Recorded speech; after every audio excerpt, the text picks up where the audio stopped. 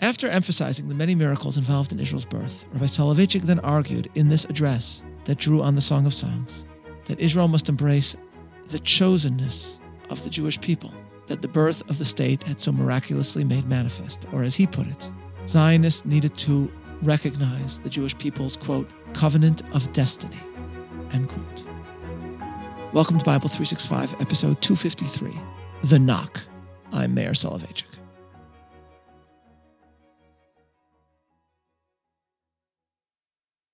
In his biography of Abba Eban, or Aubrey Eban, Asaf Sinover describes the frenzied efforts of the Zionist movement to ensure UN support for the partition plan in 1947.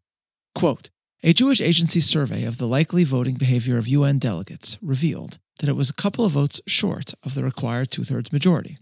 The agency desperately needed extra time to persuade the representatives of Haiti, Liberia, and the Philippines, among others, to change their position in favor of the UN resolution on partition.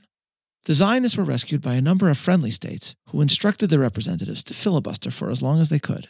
The president of the General Assembly, Brazil's Oswaldo Arana, who was a good friend of the Zionists, also helped by bringing the session to a close and postponing the crucial vote by 2 days to allow for the celebration of Thanksgiving, end quote. Everything had to fall precisely into place, and it did so, as Sinover describes, because of a variety of factors, above all the remarkable fact that both the United States and the Soviet Union supported the partition plan. The required two-thirds was achieved, and Sinover describes the feelings of Eban and of his wife and of his colleague. Quote, driving back to Manhattan after the vote, Aubrey, Susie, and Moshe Shertok sat in the car in complete silence, visibly overwhelmed by what they had just witnessed. The historic achievement at the General Assembly was almost too powerful to comprehend. End quote. The story of Israel's birth is, of course, in part one of political ingenuity and savvy diplomacy. But if moments like this one could produce stunned silence, it is, I would suggest, because politics alone cannot explain the nature of what happened. And this, for Rabbi Joseph Soloveitchik, pointed to the miraculous nature of the resurrection of the Jewish state, and thereby to the unique nature of Jewish history itself. It was in 1956 that Rabbi Soloveitchik delivered one of his most famous talks. As I mentioned yesterday, he first focused on the book of Job, and then, turning to Zionism, he drew on the next biblical book, Solomon's Song of Songs. More than 40 years after this speech, marking Israel's 50th anniversary, the historian Paul Johnson published a piece in Commentary titled The Miracle, which shares certain striking similarities with Rabbi Soloveitchik's address, though it is certain that Johnson, a Catholic historian, had never read Rabbi Soloveitchik's speech. Today, in this special Israel Independence Day episode of Bible 365, we will attempt to learn from both texts. We begin with our new biblical book. Shir HaShirim, the Song of Songs, presents itself as a work of lyrics of love, a tale of two individuals, whom Rabbi Soloveitchik, in his address, called the lover and the beloved. For Jewish tradition, the love poetry of the Song of Solomon is meant to serve as a metaphor for the relationship between God and his beloved Israel. The lover is Israel, and the Almighty is the beloved, or in Hebrew, the Dode. The first chapter describes the delight of the relationship, starting with a description of the desire of the lover for the beloved. The text soon turns to romantic metaphors joining joy with descriptions of the spring, which is perhaps why the book is read in synagogues on Passover, the spring holiday. Thus, chapter 2, verse 10. My beloved spoke and said unto me, rise up, my love, my fair one, and come away. For lo, the winter is past, the rain is over and gone. The flowers appear on the earth, the time of the singing of birds is come, and the voice of the turtle dove is heard in our land. But then, in chapter 5, another theme appears, emphasizing how, in any loving relationship, the right opportunity must be seized. The lover describes the beloved knocking at her door. I sleep, but my heart waketh. It is the voice of my beloved that knocketh, saying, open to me. I have put off my coat. How shall I put it on? I have washed my feet. How shall I defile them? My beloved put in his hand by the hole of the door, and my innards were moved for him. I rose up to open to my beloved, and my hands dropped with myrrh, and my fingers with sweet-smelling myrrh upon the handles of the lock. I opened to my beloved, but my beloved had withdrawn himself and was gone. My soul failed when he spoke. I sought him, but I could not find him. I called him, but he gave me no answer. This is the text. The beloved knocks. The lover originally refrains from coming and then arrives at the door too late. Rabbi Soloveitchik described the drama, quote, "What is the essence of the story of the Song of Songs, if not the description of a paradoxical and tragic hesitation on the part of the love-intoxicated, anxiety-stricken lover when the opportunity, couched in majestic awe, presented itself? What is it, if not the deferral of a great and sublime opportunity, pregnant with a possibility of which she dreamt, for which she fought, which she sought, and for which she had searched with all the fervor of her soul?" And Rabbi Soloveitchik adds, "A simple extension of the hand to turn the lock separated the lover and her beloved, the great dream from its complete fulfillment. With one leap, the lover could have attained all her life's desires." End quote. But, as Rabbi Soloveitchik further describes, the lover fails to seize the moment. Quote, "That very night, sloth, the result of a strange inertia, took hold of the lover. For one small moment, the flame of yearning that burned within her was buried. The mighty desire withered, and her feelings and dreams were silenced. The lover refused to leave her bed. She did not open the door of her tent to her handsome beloved. A cruel confusion swept her into forgetfulness and apathy." End quote. This, of course, is a metaphor for the Jewish relationship with God. At times, God knocks on our door and makes his presence known, and it is up to us to seize the moment to recognize the full spiritual potential that is present. For Rabbi Soloveitchik, the founding of the State of Israel embodied a knock of the beloved on the tent of Jewish history, a miraculous manifestation of his providence, one which obligated the Jewish people, God's beloved spouse, to seize the moment, to respond with a dedication to working for the well-being of the Jewish state, but also to respond with faith to all that God asks of us. Rabbi Soloveitchik notes many knocks, many miraculous manifestations in Israel's story, and we will note two. First, there was the fact that both the Americans and the Soviets, in one moment in history at the United Nations, supported the partition plan, something that politics alone could not explain. Rabbi Soloveitchik, drawing on the metaphors from the Song of Songs, described that moment at the UN. Quote, "The knock of the beloved was heard in the political arena. From the point of view of international relations, no one will deny that the rebirth of the State of Israel in a political sense was an almost supernatural occurrence.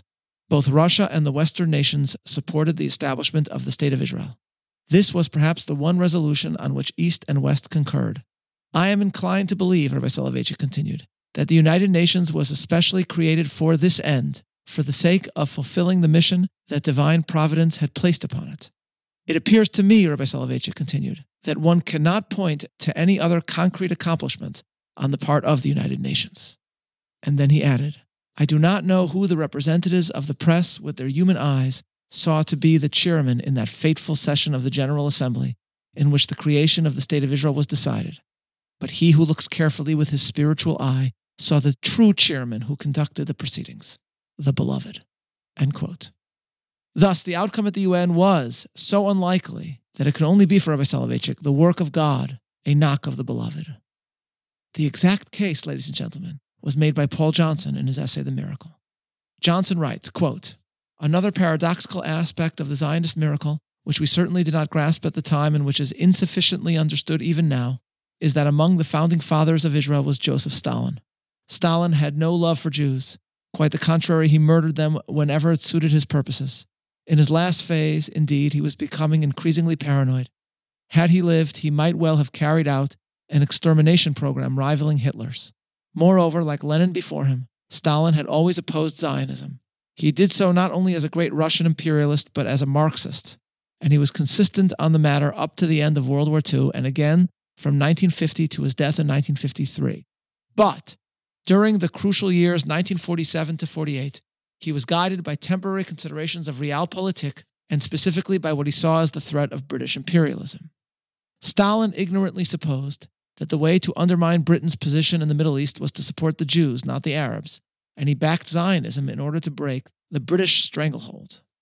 Not only did he extend diplomatic recognition to Israel, but, in order to intensify the fighting and the consequent chaos, he instructed the Czech government to sell it arms. The Czechs turned over an entire military airfield to shuttle weaponry to Tel Aviv. The Messerschmitt aircraft they supplied were of particular importance. Then, in mid-August 1948, Stalin decided he had made a huge error in judgment, and the obedient Czech government ordered a halt to the airlift within 48 hours. But by then the war had effectively been won. Thus, in terms both of Soviet and of American policy, Israel slipped into existence through a window that briefly opened and just as suddenly closed. Once again, timing, or if one likes, providence, was of the essence, end quote. So Johnson writes, providence indeed. And for Rabbi Soloveitchik, another knock occurred in the military battles that followed. Quote, second, the knock of the beloved was heard on the battlefield. The tiny defense forces of Israel defeated the mighty Arab armies. The miracle of the many delivered into the hands of the few materialized before our eyes, end quote. And Rabbi Soloveitchik adds that had partition been supported by those who instead chose to wage war on Israel, quote, the state of Israel would have remained without Jerusalem, without a major portion of the Galilee, and without some areas of the Negev, end quote. Paul Johnson put it this way, quote, in the last half century, over 100 completely new independent states have come into existence. Israel is the only one whose creation can fairly be called a miracle. I observed the drama of 1948 to 49 from the security of an ancient Oxford college, where I was an undergraduate. Academic opinion was then on balance favorable to the New Zion. Many dons had been brought up in the Philo-Semitic tradition of Daniel Deronda, George Eliot's novel about a young man who discovers his identity as a Jew and dedicates himself to the Zionist cause, and they welcomed Israel as an intellectual and moral artifact. But opinion was also virtually unanimous that the state would be crushed, end quote. And Johnson also argues that it was Israel's enemies that ended up giving Israel more defensible borders than that of the original partition plan. Thus, Johnson writes that Israel's enemies were, quote, responsible for the somewhat enlarged Israel that emerged after the 1949 armistice, end quote, adding that, quote, if it had been left to the UN, tiny Zion probably could not have survived, end quote.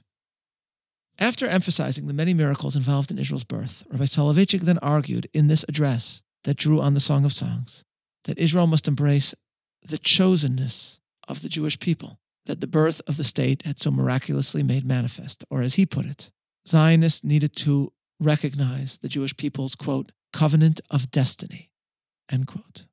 And Johnson, fascinatingly, similarly concludes his essay by writing that Israel, quote, is not a nation like other nations. Willy-nilly, it is and will continue to be sui generis, its people shaped by the terrible events of our century and marked by destiny, end quote. We live in an age of miracles, when the unique nature of the Jewish story is so incredibly manifest, seen not only by rabbis, but also by at least one very gifted historian.